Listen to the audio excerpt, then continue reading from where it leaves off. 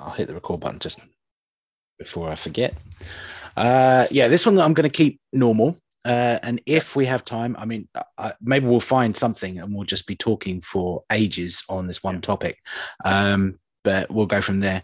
When we get to 2 days and 2 nights, I was going to change up the format slightly. Rather than going scene by scene, we'll go day by day or day, night, and we'll break down what happens, because none of the stories all overlap. There's not like a direct correlation between, so this happens to Archer, so Hoshi has something. So I was just going to be, all right, day 1, what did they get up to? Night 1, what did they get up to? And we'll do it that way. It might speed things up. It might slow things down. I just don't know. But I figured it's in the episode. It's a bit, it's related to time in the episode. So we figured just go for that. Cool. That sounds interesting. It also means that when I come to edit, and if Omicrons happen and lockdowns happen and all this sort of stuff, I could edit each day as a separate episode and just release them slowly and eke it out just in case.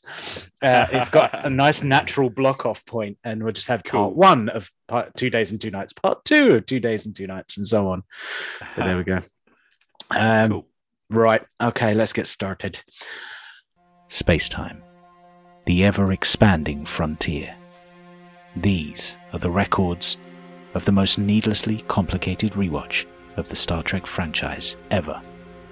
Its mission: to locate every second, contemplate every eon, from outside time to the Big Bang, to the 20th century, all the way to the end of all existence.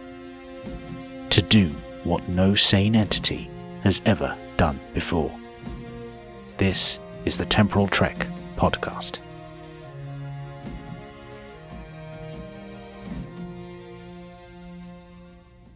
Hello and welcome back to Season 3, Episode 25 of the podcast, and Season 1, Episode 23. Yeah, that's our chrono date, and it is Desert Crossing here on the Temporal Trek. I'm not alone, of course. I've now got my co-host, my colleague in this team. How are we, Dan? I'm very well, thank you. Yes, not too bad. Looking forward to reviewing the episode as ever. Mm-hmm. It will be very interesting to see how we go today. Yeah, we're to glance behind the curtain for the listeners. We're going to be try and record Desert Crossing and 2 days and 2 nights in one go to finish off the Riser trilogy. We had such a cracking, stonking opening episode with Fallen Hero that, of course, these next 2 episodes are classics as well that we need to discuss, and we'll see how that goes. But yes, the Ryson trilogy continues. Any thoughts on Desert Crossing in general, remembering it back when you first watched it, and obviously rewatching it now? Any differences there? Desert Crossing is a difficult one for me because it's not one. I must admit, as much as Season 1 of Enterprise has its issues, there aren't many that I skip. But I have to say, Desert Crossing is one that I skip. So watching it again was work, put it that way. Yeah.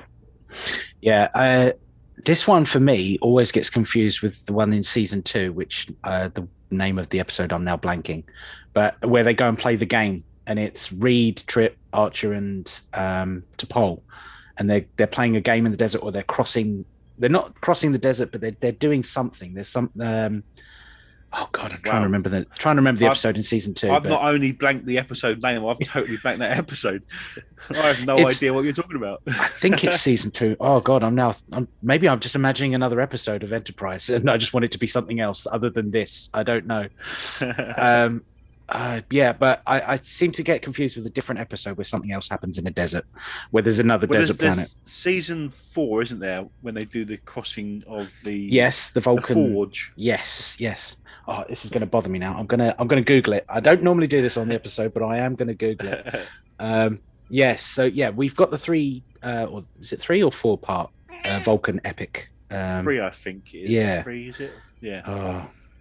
See, later seasons, I know I enjoyed them of Enterprise, but my recall on them is a lot harder. For some reason, Season 1 stuck in there a lot more. Probably because it was the first one, because I was, hyped up to see a new Star Trek. So, yeah, maybe it is trauma. Yeah, that's a good point. Maybe I should speak to someone about that. It's not Marauders. It's not that.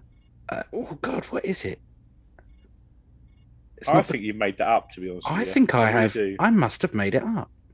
I honestly cannot for the life of me remember what the name of the episode is. If we come across one, that'd be great. Yeah, at some point, yeah, we'll go. That's that episode, isn't it? It might be that episode. Maybe it's in the Xindi arc. I don't quite remember. Anyway, right. I think there was another desert episode. I'm just blanking.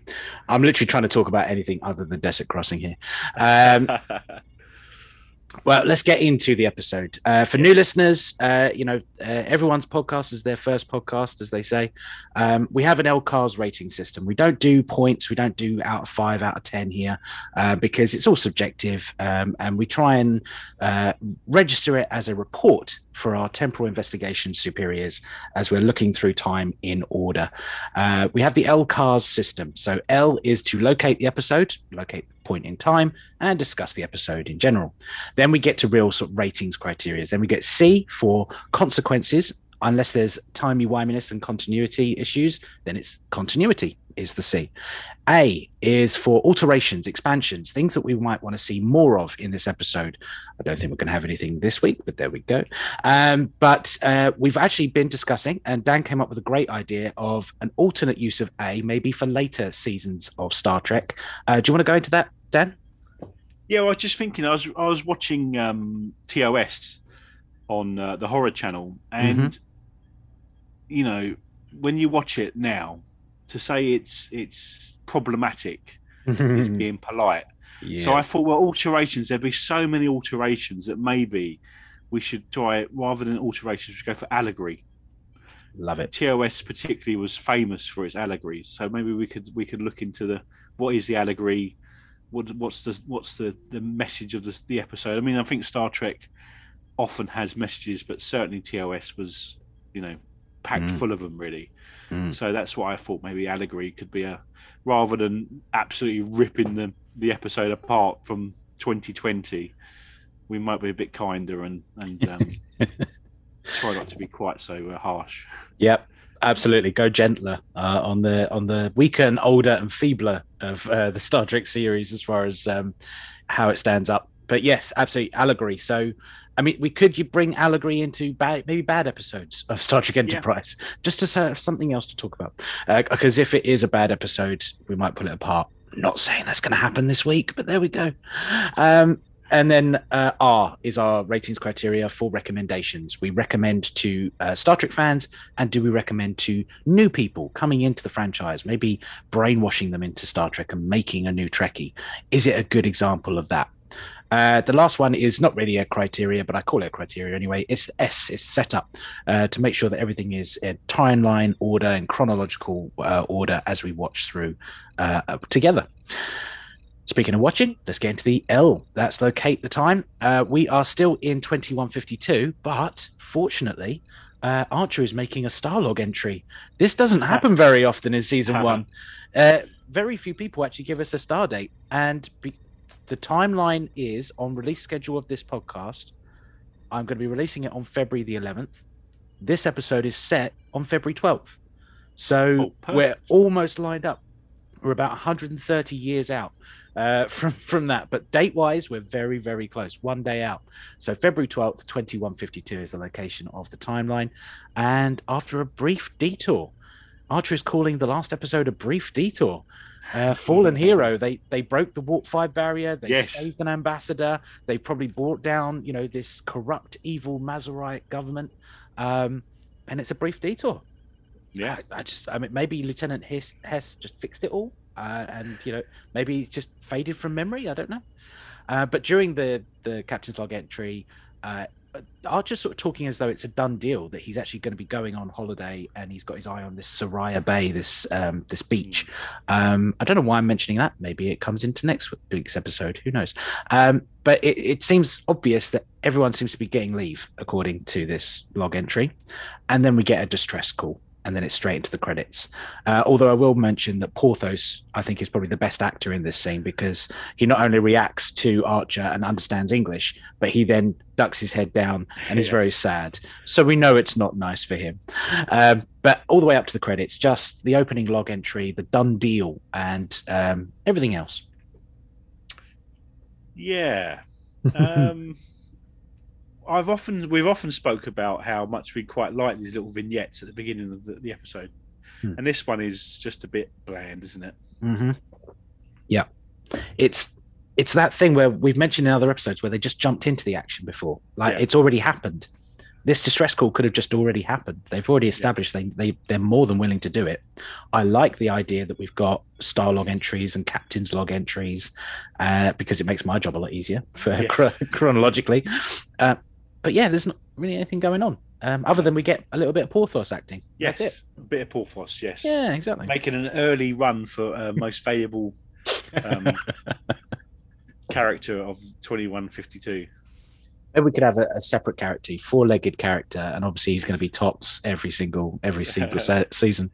And that's it. We go into the credits, we come back, and we get our sort of villain antagonist. It's quite weird to define him, really, but played by Clancy Brown. Now, I'm a big Clancy Brown fan. We're going to probably discuss this in a minute. But, you know, this is Mr. Krabs.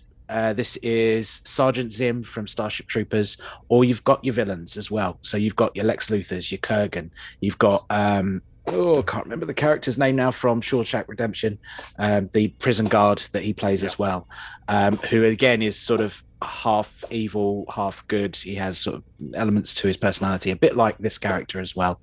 But this is Mr. Krabs. I watch a lot of SpongeBob in this house. Not necessarily because my kids want to watch it. But Clancy Brown, I love the voice. He is a very intimidating actor. This, though, not one of his best performances. Your thoughts? I agree. I didn't really know Clancy. I'm very bad at recognizing people. My partner is frankly amazing. She can recognize people from their eyebrows and sort of you say, the shape of her mouth or something, and she'll be able to recognize, she was in that thing. Me, they're just a new person every time. So I didn't really recognize that, but I have to say I didn't like his performance. I don't like this character. He feels to me like he's a very stock character again. We spoke, funny enough, was it Detained, where where we spoke about how great Dean Stockwell was. Mm-hmm. But this seems to be a return to the stock character, unfortunately. That's my thoughts on Clancy Brown's performance. Although I love him in Shawshank Redemption, particularly. Yes. We can talk about Shawshank Redemption. We actually should do that instead of Desert Crossing. But not for me. Yeah, it's not a stereotype. It's not completely stereotypical. And I was thinking that's the danger they could have gone into. They could have made it 100%, Bedouin Arabic type character, over the top and very I don't know, just brash. And he starts off. I disagree with you there. Yeah, actually, I think that's exactly what they did do. Oh, okay. That's one of my problems with it. I think he was such a typical sort of stereotypical sort of Arabic prince or something, sort of that idea of giving stuff away and and sort of putting on a show and the food was better than they normally eat. It just felt very, because he lived in a desert, he was Arabic. Yeah. I'm no expert on the Arabic culture, so maybe I'm talking from a sort of Western perspective of what we, that. But yeah, that was one of the problems for me, I have to say. Interesting. See, yes, I agree. But once we get to the desert, 100% stereotype. For me, that first scene where we first meet him, we learn about the injectors haven't been unclogged and his maintenance. There was something not sort of withdrawn about him, but it seemed a bit more scheming. Like he was your classical Trek villain. Like he was putting on a nice face, but there were points where he's sort of looking around the ship as if he's like summing it up and trying to figure out how he could, maybe go there. It felt like more like a classic, TOS villain that he's he's just being very nice with Archer, and he's building him up. Yeah, once we get to the desert, 100% stereotype. It completely changes, and right up there's a point where he's like talking to T'Pol, I think, over the comms, and open up your shutter bay doors, and it's really like thick, over the top Arabic inflections to his voice. Just over the top stupidness, and yeah, that's where it goes down for me. But the first scenes where we first seen him, Okay, yeah, that for me, you're right as well. You are 100% right. He is a complete stereotype. But for this first scene, I didn't think that was there. It just seemed to change, and I don't know why. I don't know whether maybe the director was asleep the first day of shooting when they were doing this bit, and then when they changed to the desert location, they had a different director. Maybe he'd ate some bad food. I don't know, and he was more alert. Maybe he drank more coffee. I don't know. And it just seemed to, yeah, it grates. It really does grate after that.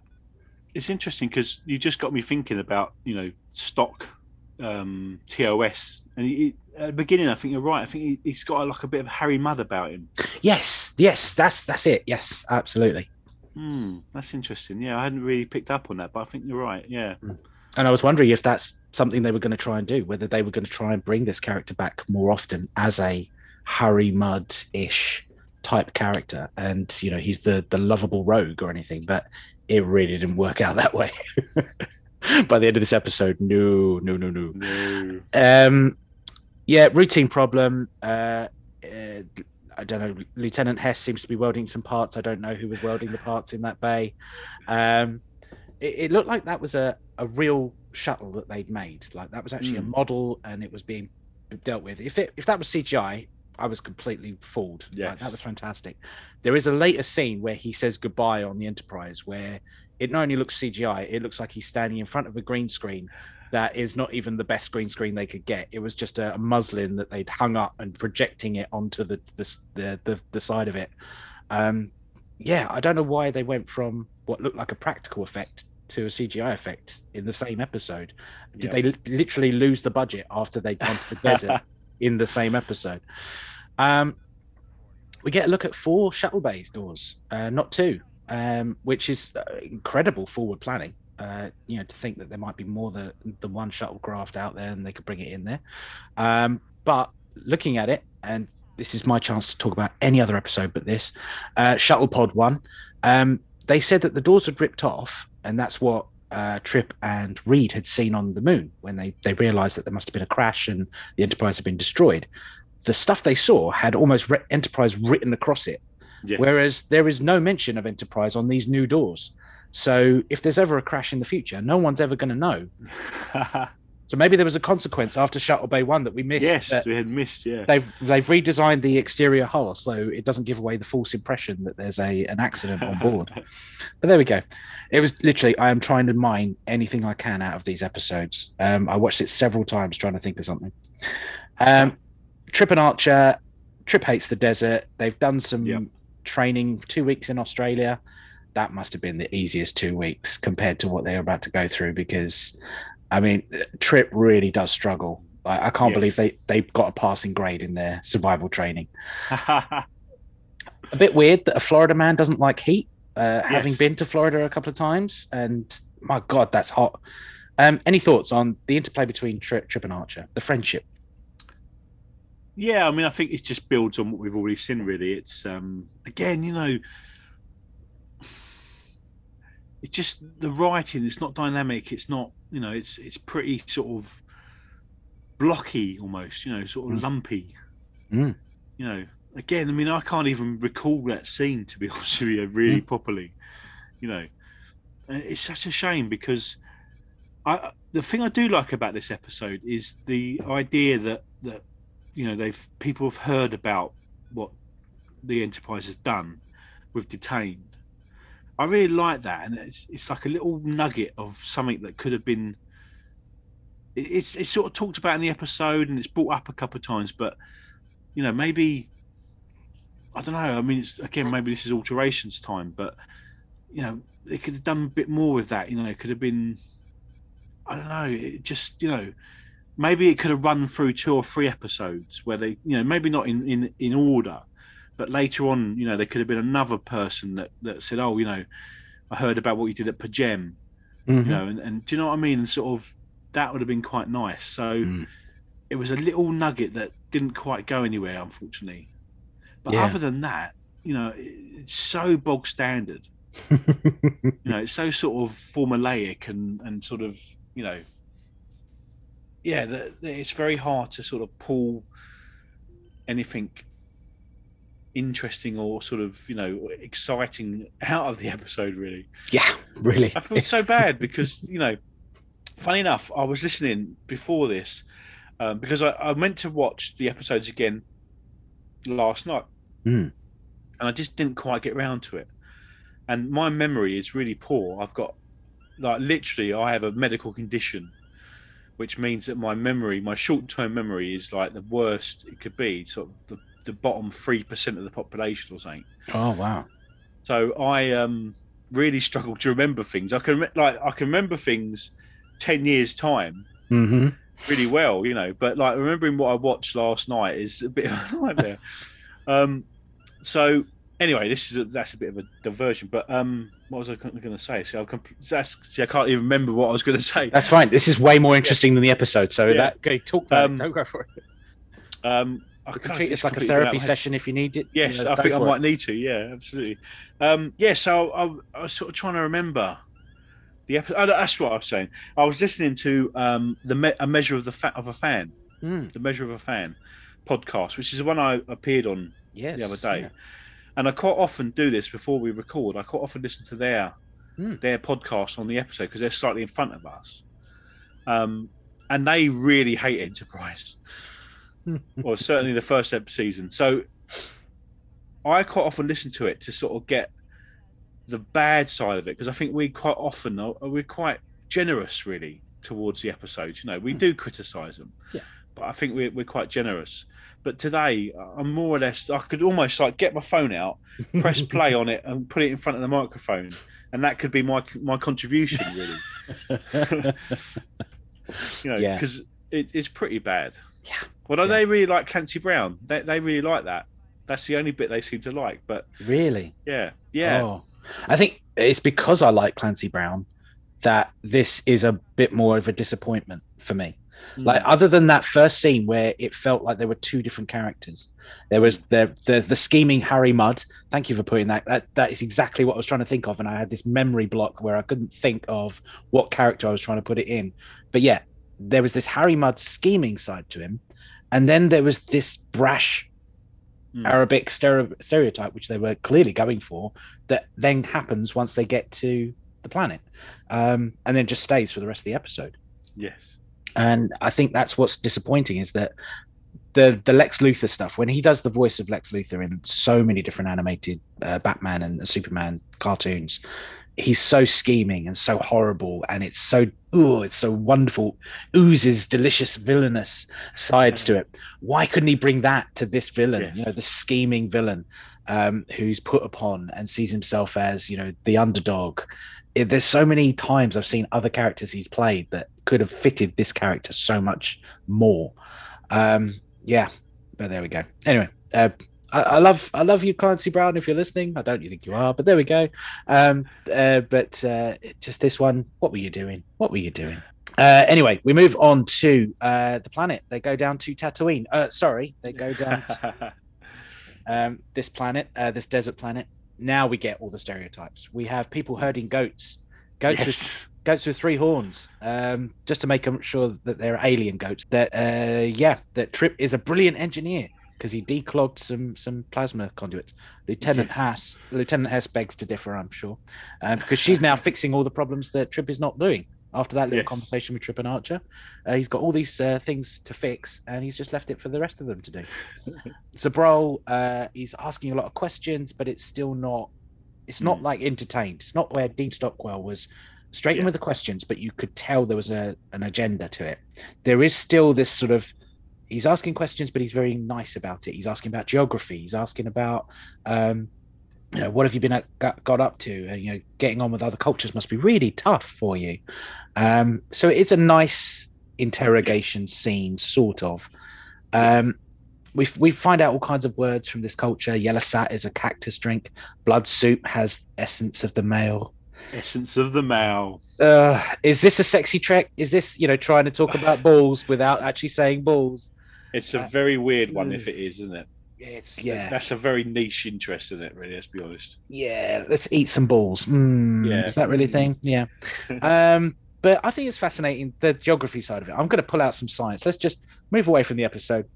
Okay. There is a humanoid species that has developed on a primarily desert planet with a few lakes and oceans. And obviously, human beings look pretty much the same, other than a weird, dodgy tattoo on the chin. There is no difference between these two species. And we come from a planet that's got 2/3 water. Any thoughts on the science of it? Does it make any sense? Well, do you know, it's interesting because I was actually thinking about something similar in relation to the lacrosse game.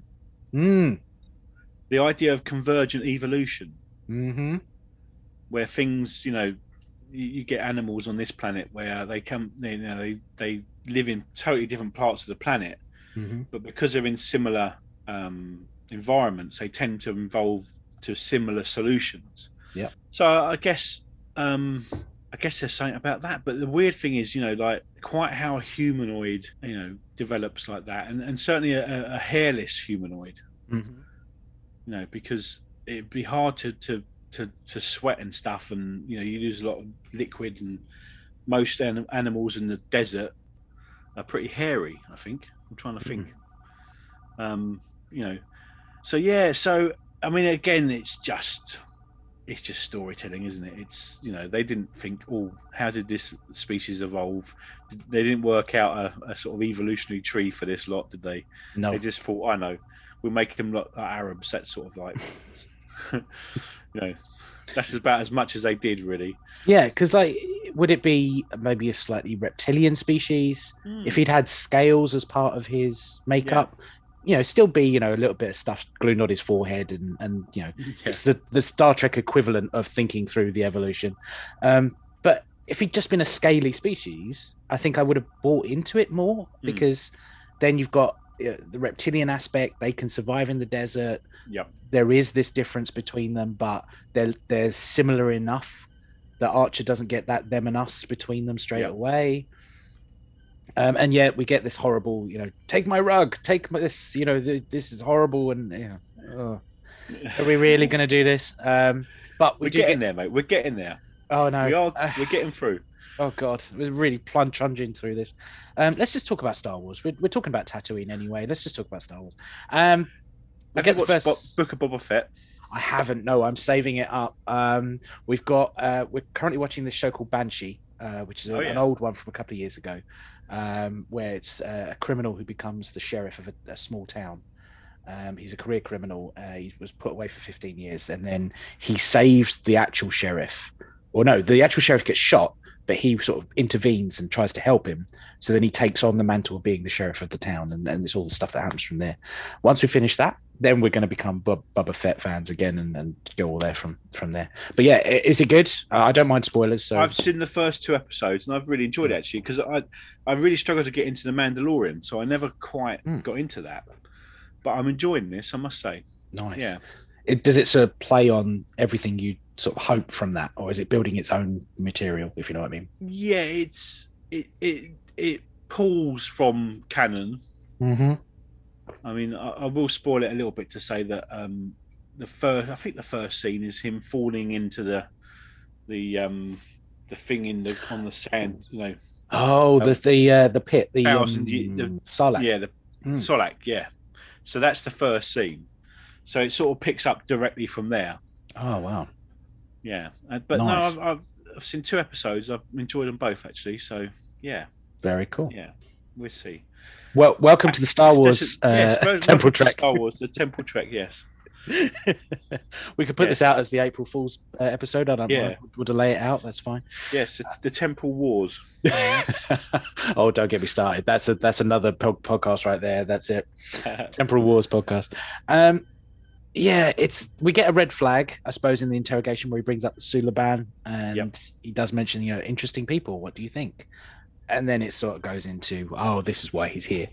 Do you still think he's a villain, or do you think that at this point it's still redeemable aspects of his character. I don't think he's a villain all the way through. Actually, I don't think he's a villain. He's a.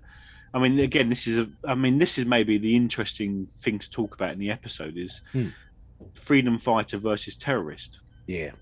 Where does that line come? And so I don't think he's a villain. I think he's trying to protect his people. And and again, Archer is famous now for this rescue. What's interesting is it's been sort of built up already.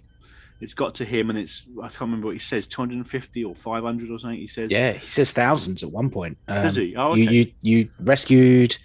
Yeah, he just says thousands of prisoners. I've got it later in my notes. And Jonathan Archer is already sort of like flinching away and like, not really, not thousands. Where did you get that number from? So there's that, there's that aspect of it, and I think so. I don't think he's a villain. I don't think he sees himself as a villain. Although I don't suppose villains see themselves. I don't know. I suppose. Anyway, that's another. But so for me, that's the interesting part of this episode, which I don't think is fully explored really, or is not really explored. That what is that? Nelson Mandela is obviously the obvious example. He was vilified by the state, by the South African state, and in fact, famously, I think Tory party members used to wear the badge. Nelson Mandela is a terrorist. Yeah. And that sort of stuff. And now, of course, he's sanctified. Absolutely. And there's that line. Where is that? And is that a history thing? Is that sort of like the result of history? Victory leads to freedom fighter, and defeat leads to terrorist. So no, I don't think of him as a villain at all. Actually, I think of him as someone who is committed to a cause. Yeah. Again, you can talk about the tactics that are used, but then this is something you see in when you have non-state actors. Yeah. The weapons of the week. I'm trying to think of the there's a philosopher, an Italian guy, and I can't think of his name now, who talked about weapons of the week. Well, there goes my 3 years of university education. It's not Leibniz. It's no. I'm sure he's Italian. And no. I'm going to do what you just did. I'm going to look it up. Look it up by all means. We're not talking about this episode, so it's all right. That's right. Yeah, we could just just entertain yourselves while we're doing this. There's a great thing on the Too Young for This Trek podcast. They have this Google that shit, that Google that shit, that Google that shit, that bad Facebook. They have a little jingle for it. Maybe we should have a jingle for the bad episodes where we want to Google stuff instead of actually talking about anything. It says James C. Scott, but it's not him. I can't find it. Oh, it's really annoying. Yeah, all I'm getting is James C. Scott as well. Yeah, I know that there's an Italian guy, and I can't think of his name. Anyway, weapons of the week. Yeah, the idea that when you're sort of a small group, or you're not not a state, then you have to use the means available to you. So like strikes are sort of probably the most famous or most sort of recognizable one. Groups of individuals get together, form a union, and then use that power to sort of fight against bigger opposition, for want of a better word. So anyway, I'm really going off kilter here. So I think I think not a villain. He's a freedom fighter for me. I'm a sort of supporter of basically of people fighting for their rights. I think there are limits to that, and there are ways of doing that. But also, I think people are forced into situations, and from what he says about what was happening, then he's, that their group, their people have been forced into that situation. Yeah. So that's my 2 penneth worth. Yeah. Yeah, it's fair enough. Because we have the lacrosse, the lacrosse, desert polo, Yes. whatever you want to call it, game, Quidditch on sand, Yes. with shirts off again. Yes. Yes. I don't know. It still feels, exploitative. It's a little bit Top Gun, hanging with the boys. Maybe I'll edit in that bit of music just so we've got something else in the episode. Cascara it looks like a fun game. Again, we're thinking about the development on the planet. Yep. Is this a game that makes sense for that environment? Yeah, I think so. Yeah. I mean, the problem you'd have with like football or the equivalent of football is sand isn't ideal for football necessarily. Although I think on beaches and stuff people play football, but could have been volleyball. Yeah. But no, I think it makes sense. Yeah. I mean, it's one of those things. I mean, it's a ball game, and people seem to come up with ball games, don't they? That's very true. Everyone needs a ball game, just something to play. Yeah. I mean, if it wasn't for Zoom, we'd probably just go and have a kick around now and just not have to talk about this episode. But there we go. The Chancellor communicates with the Enterprise, and we get the sort of classic. You're never going to see an engineering captain again. You've lost them. So we've just said Zabral isn't a villain. He is a freedom fighter. He has this cause, just or whatever you can debate. But is it an Archer abduction? No, I don't think it is. No, only because I don't think because again, what we're getting is his perspective, the Chancellor's perspective. So he's going to be negative. That's not to say that he's not right necessarily, but I don't think anywhere in the episode, I don't think we see an attempt to sort of hold him or anything like that. Nope. Even when we move into the next scenes where they're put into the basement, it's for his protection. It is quite rightly, so he's down there. They're going to be attacked. They're being shelled. The safest place to be would be down in the basement. Even though that's happened to Archer before, he's normally in restraints. There's normally some over the top reason why he might fall onto T'Pol or something like that. But they are genuine. Talking about other bad episodes or parts of episodes. Just this whole part of the episode, there's never a point where Zabral says, "You're not leaving. You have to listen to me." He says, "Listen to my story. I have a legitimate excuse." And he's talking about having to wear these robes, being forced to sort of identify as a certain group, a certain tribe, which I didn't know whether, if they've got the tattoos, if that's a tribal tattoo, isn't that identification enough? Which seemed a bit, it's overkill that they had to wear these burlap sacks. And so there's an added element. So it's not just the tribe you are, it's the fact that they were physically made to do certain things to identify as their tribe as well. So he is genuinely from a point of being oppressed and his entire plan being oppressed as well. And then having sort of tokenism, you can now be set free, you can set fire to these things. There was dancing in the streets, and then they didn't live up to their bargain, and they started persecuting in other ways. It became more institutional and so forth and so on. And so he said the only thing we've got left is to stay outside the cities and attack from outside to go in.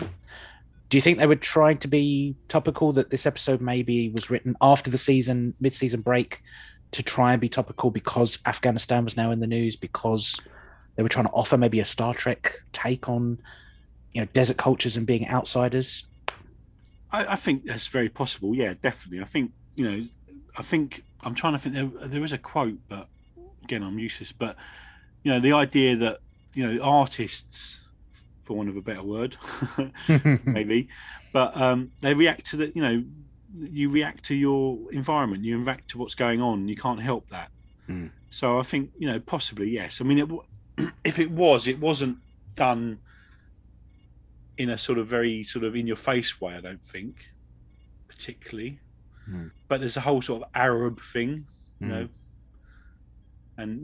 all that stuff, and and sort of Islam. I mean, obviously that's not their religion isn't mentioned, but that's a sort of assumption, I suppose, you could make from the culture. Yeah, maybe, but not in a way that. I mean, I don't think it qualifies for the allegory Yeah, exploration later on. yeah, Put it that way. yeah. It's not on the nose enough to make a direct parallel, Yeah. but maybe, yeah, maybe 20 years on, as we're Mm. sitting here, you could see that that sort of seeped into what they Yeah. were trying to do with this episode. Whether they pulled it off or not is another matter. Um, they go back up to the Enterprise. There's a bit more talk between the Chancellor and the Enterprise. This is where, as you were saying with reputation, the reputation of Archer got to Zabral, and so he went through this elaborate scheme to try and bring him to the planet. I'm surprised that the Chancellor didn't do some more research after the first call up to the Enterprise. I can well believe that he would have been ignorant to what Enterprise is, doesn't really care about Yeah. them, and then gradually he's then going to get reports. Maybe have, oh, I've heard about your ship. You destabilize regions. You upset the sectors and all this sort of stuff. Um, I'm surprised that there wasn't this duality to the reputation, that wasn't brought into the episode. That the state see the Enterprise as unstable, whereas Zabral sees them as a savior, and it's the flip of everything else. Just any thoughts on that, really? And should there have been that extra layer just to give the episode a bit more oomph? Yeah, I mean, I certainly. I mean, if Zabral's heard about it, I mean, it might be that this is a sort of whispered in the shadows of sort of I don't know, freedom fighters and across the galaxy sort of thing, or universe or whatever, the sector anyway. So maybe it hasn't come down to the sort of official channels yet, but yeah, certainly you would have thought. I mean, yeah, I don't know how does this information get out? Where does it?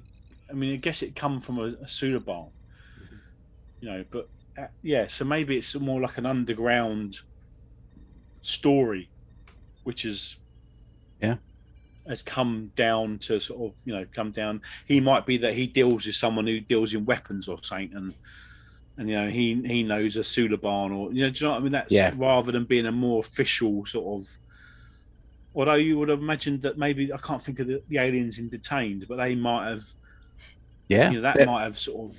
There might have been links between those two cultures, and they would have discussed. We got some intelligence on the Enterprise, which is the human ship and stuff, and it's another militant sort of technologically advanced-ish species.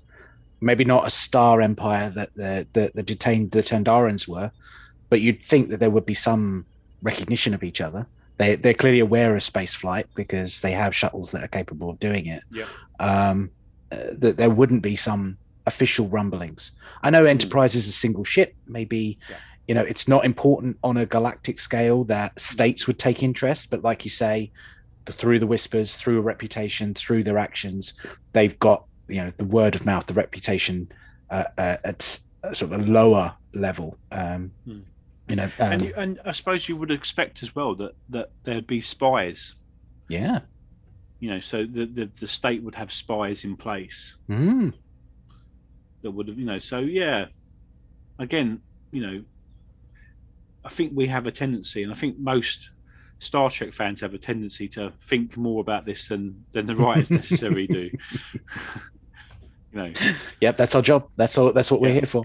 That's why there's 1,000 Star Trek podcasts out there. Exactly. Yeah. They escape the underground basement. It's now the desert crossing. It is now the part of the episode that gives it the title, and we get everything from Lawrence of Arabia tropes to any other kind of Gallipoli movies that you can think of. Trip is struggling the most, and it's so vastly different from Archer. Like, it's not that they're both struggling, but Archer's putting on a steady face for it, whereas Trip is just giving in. There is a big difference between the two of them.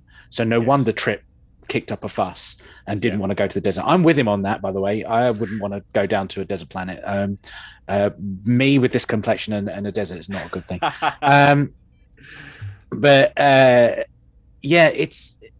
This is where nothing really happens. It is a little bit more crossing. There's a little bit more on the Enterprise where they're trying to figure out what's going on. They invite Zabral up, and this is the bit where we get on the comms with Zabral, and it's like, "Let me on board your ship," and it's that inflection to the way he's saying the words.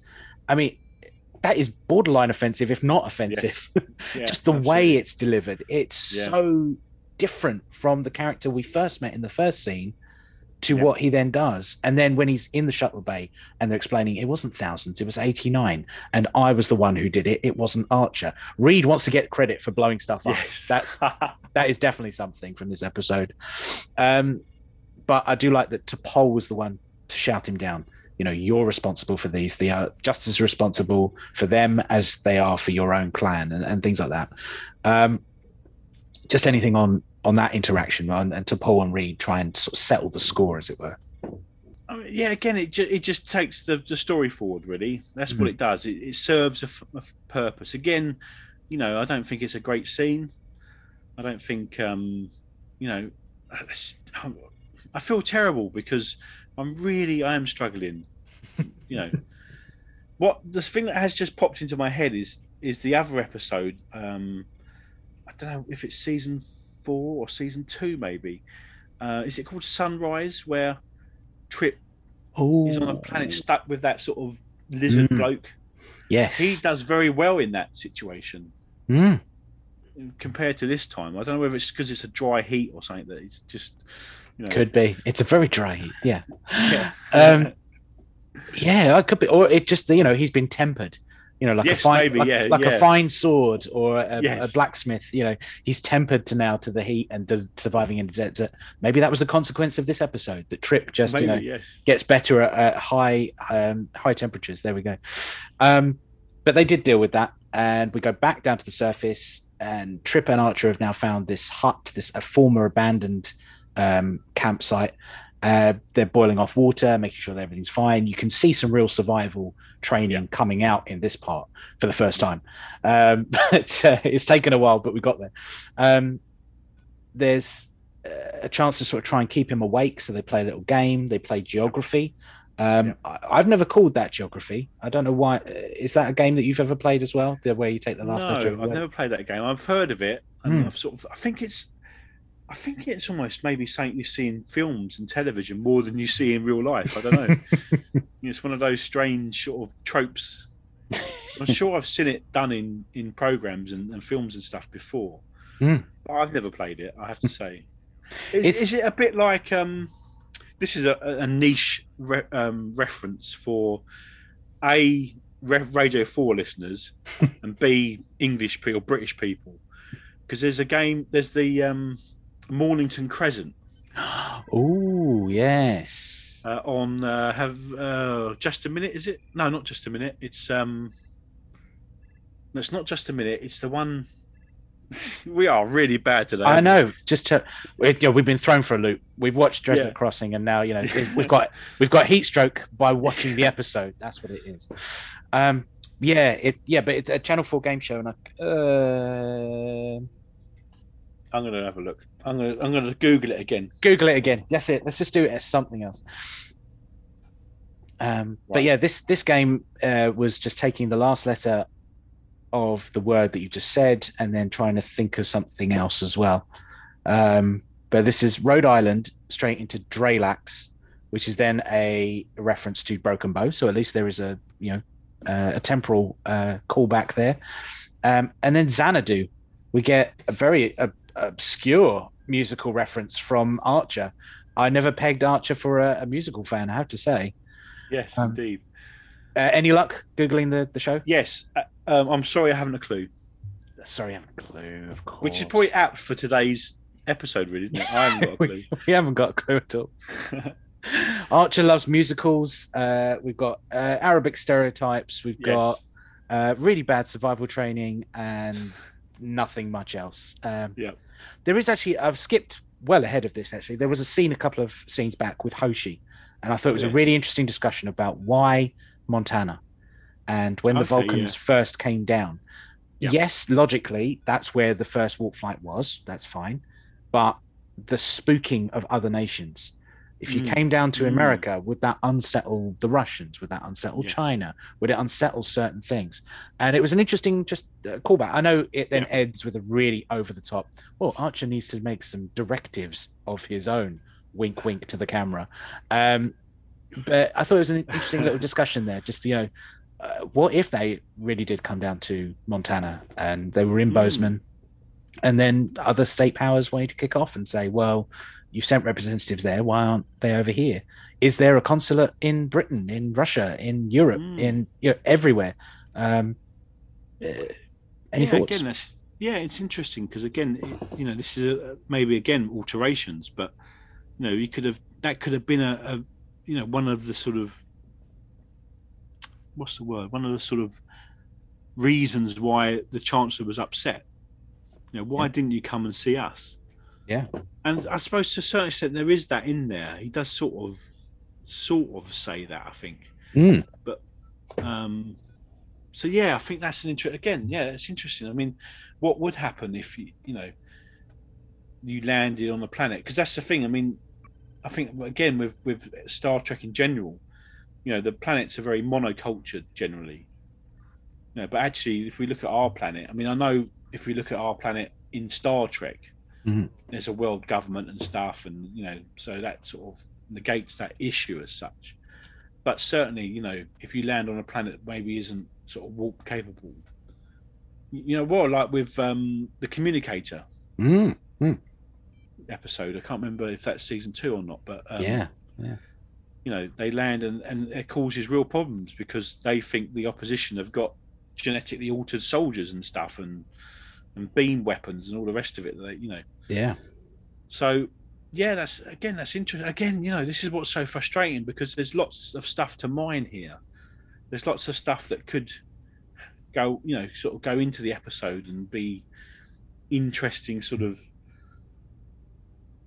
tweaks or a nice sort of richer story. And they sort of missed all these opportunities. A bit of geopolitical instability would have been quite interesting, wouldn't it?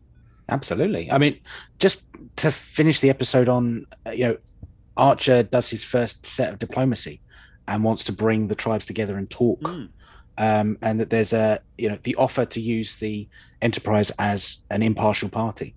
Or if not the Enterprise, there are other species out there. Why not talk to them and sort of have the chance to meet it out and talk about it? Because they do mention in the episode, you came to me thinking I was a warrior. That's not what I'm about, but I am about this. And, humanity learned from its problems and has spent 100 years trying to get over the worst of its side. Maybe we could help you with this and talk it out and show you that there's another way.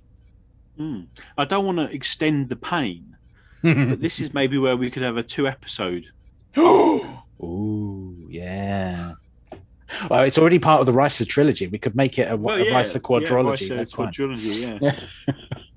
But that would be. I think that would be so much more interesting, wouldn't it? If they landed at the planet, this sort of resolved quite quickly, and then you had time to have this sort of this trying to get some kind of understanding between the two parties would be much more interesting. It would have given Reed maybe more of a chance to blow stuff up, get rid of the network. They take down the network and it's like, right, okay, your barriers are down. We're not going to attack anything. Not an intrusive way, not aggressive, sort of blow everything up and then say, at phaser point, you now have to talk. But just say, look, we were getting our people back. We've done that. But here's a neutral ship in orbit around your planet. Bring every representative of every clan, come and talk on us, and end on a high note, or at least an optimistic note. Because the way the episode ends, and we'll finish it off here, is Sabral leaves, not being aggressive or anything. So at least, not going into that villainous stereotype, which you could have gone into quite easily, the way they've been playing it. And Archer is genuinely puzzled and thinking that maybe it is a cause worth fighting for. It seems weird that even at this point where there's no federation, there's no structured way of doing anything, that he didn't think of maybe brokering a peace deal. And this is something that went through the whole episode. There was points where T'Pol was talking to the Chancellor and she didn't even say, well, if you want us to do a rescue operation, send a security representative to stay on our shuttle and you can observe everything we do. There wasn't even that thought of diplomacy. When there could have been quite easily. Absolutely, but absolutely. There we go. That's it. Locating the episode. That may be the shortest. Taking out all our Google time and stuff, probably about 45 minutes. That's about it. Done.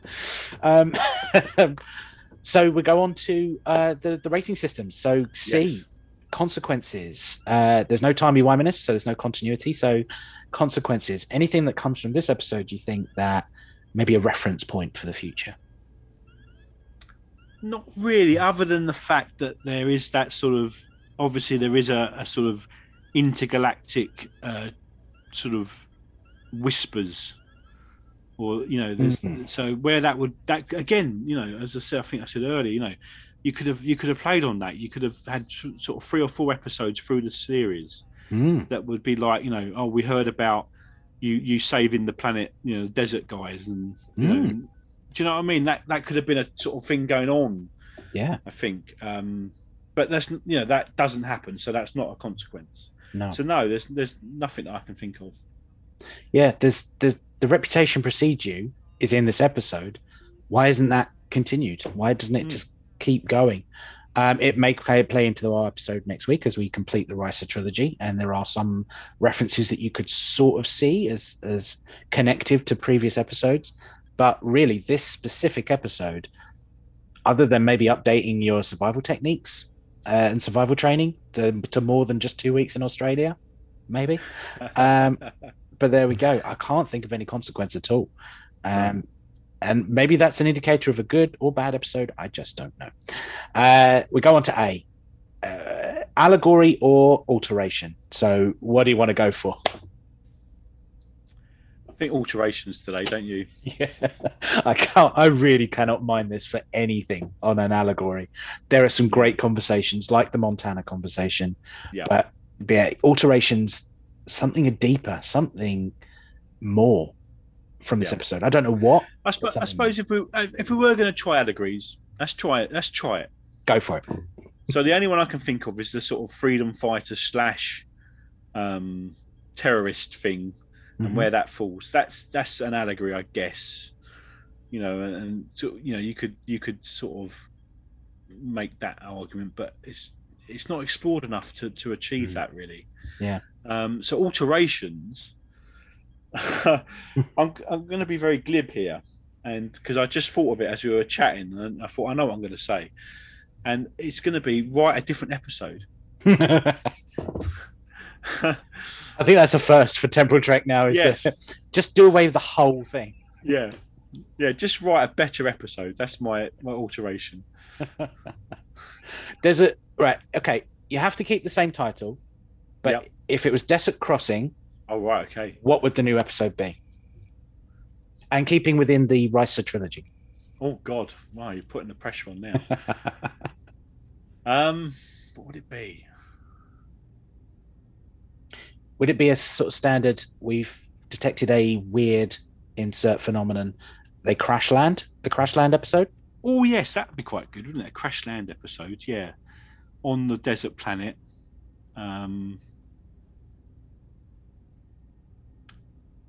Yeah, maybe something similar to Basics in Voyager, where actually what they land up is like a Stone Age civilization. Oh, yeah. And they have to make that, like in Basics where they save the girl, I think, don't they? Yes. Chakotay. And it leads to that sort of, so maybe something along those sort of lines. I mean, I'm really grabbing it out of the air here, but but yeah, something along those sort of lines. Anything, just like, literally anything.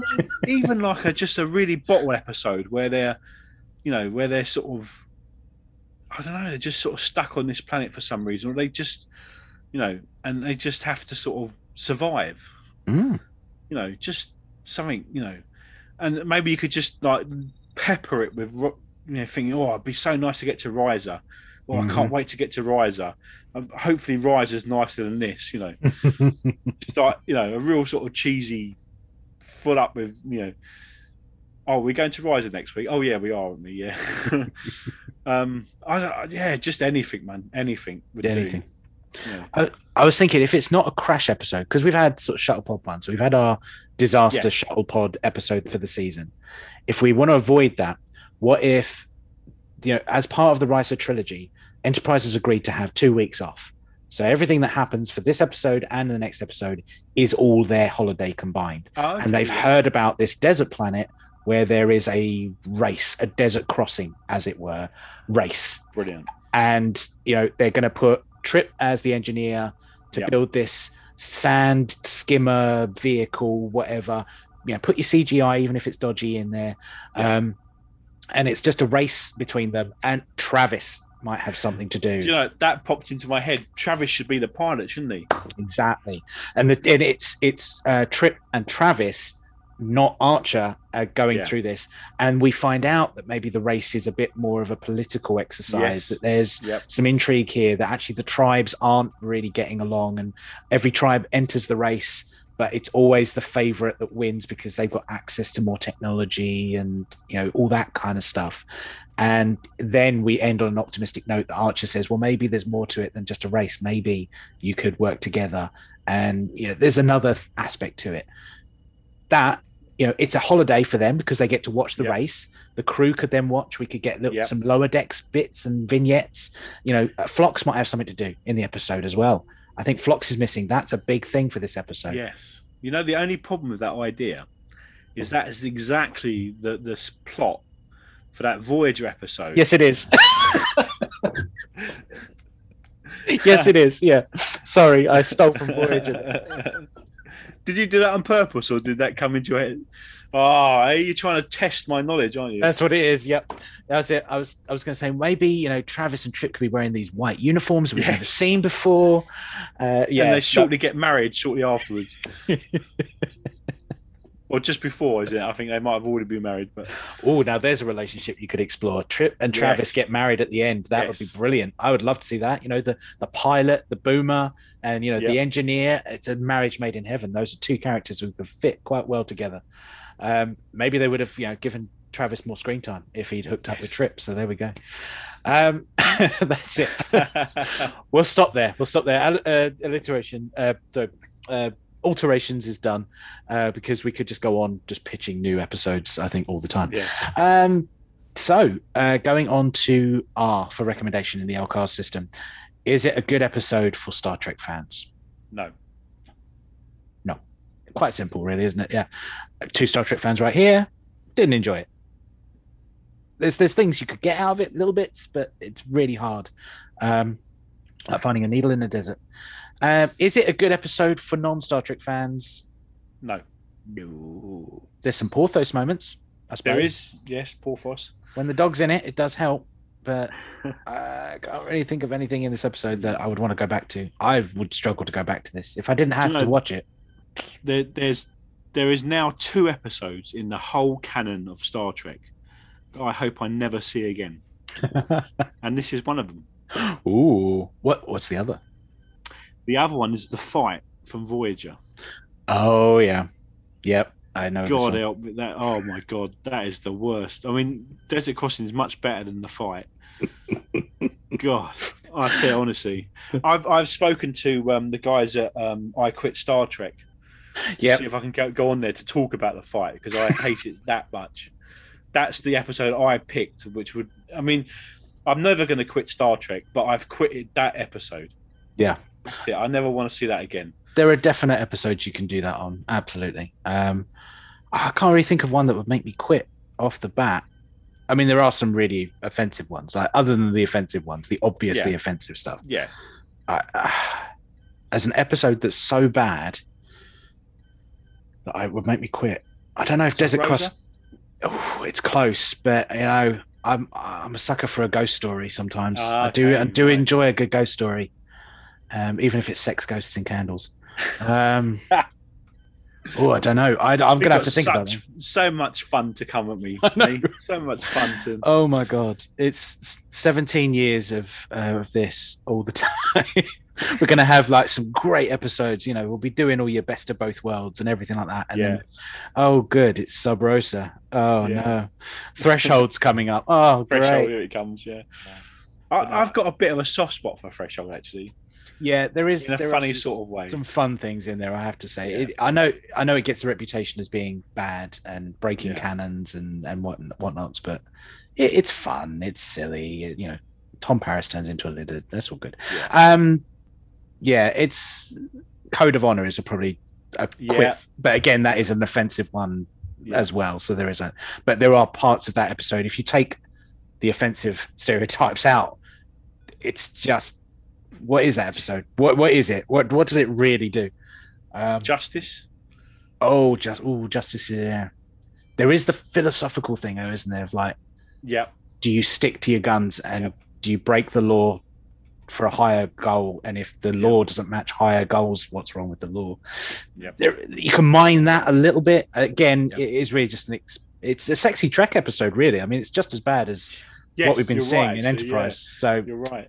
What about the one with the mud monster? You know, the one that kills. You see, now that gave me nightmares as a kid. Did it? And if something gives me nightmares, there's a weird nostalgic element to that, because it's something that will stick.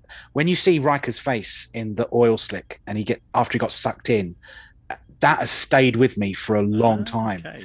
And there's a part of me that thinks that maybe I saw that episode earlier than I think, or I saw like a documentary or something about it, because I seem to recall something on TV talking about inappropriateness on TV for children. And they used a clip of Star Trek coming up because it was new, and they were talking about this next generation, and like, family entertainment was all about the TOS, and everybody could watch Spock, and it was all good fun. And then they showed this episode, or a clip of this episode. I think it might have been on the news, in fact. And they were saying, this isn't appropriate for children. That he's been sucked in. You can see his face and all this sort of stuff.